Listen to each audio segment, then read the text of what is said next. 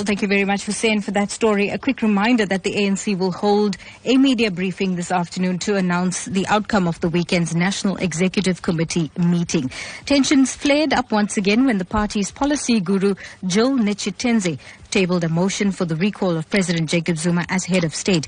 It's believed that Zuma allies strongly opposed the motion, which was debated till late yesterday. And apparently, the embattled president is also fighting attempts by opposition parties to mobilize support from ANC parliamentarians to table a motion of no confidence in his leadership. Well, the meeting follows growing calls for Zuma to step down after his controversial cabinet reshuffle in March, which resulted in 2 ratings agencies downgrading the country to junk status. It's believed that Zuma has threatened the ANC-NEC not to push him too far.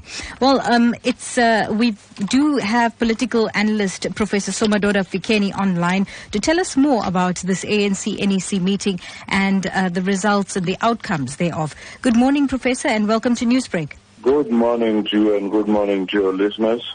Now, what's your reaction to the news that President Jacob Zuma has reportedly survived this second motion of no confidence? This is what we expected because NEC is a divided entity, and as such, whilst the president is there and is still the president of the ANC and government, he will use both powers and both levers of power to make sure that such motions do not work out because the NEC itself is divided. So, Professor, many South Africans are asking on social media if this indicates that there is a problem with the party, not the person. Is that what you're saying? That's precisely the point. For some time, ANC has been a divided entity without being able to resolve any issues, but many often it would cover up and it would present a defense for their actions. In your view, do you think that the ANC has taken the decision to retain Zuma as party president in order to prevent the 2 centers of power, as was apparent after the party's 56th national conference in 2007 when Mbeki was ousted and Zuma voted in?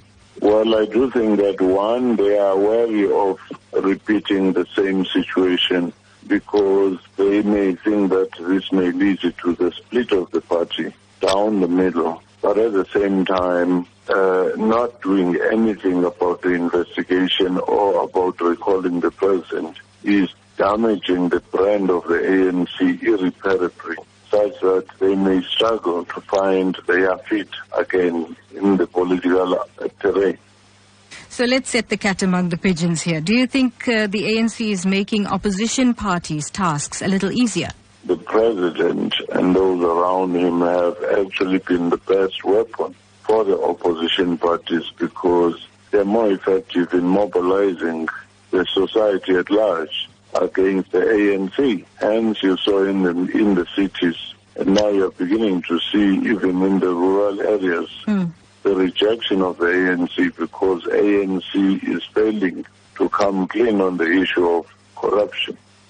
So do you think the Mutu by-elections was just one example of that then?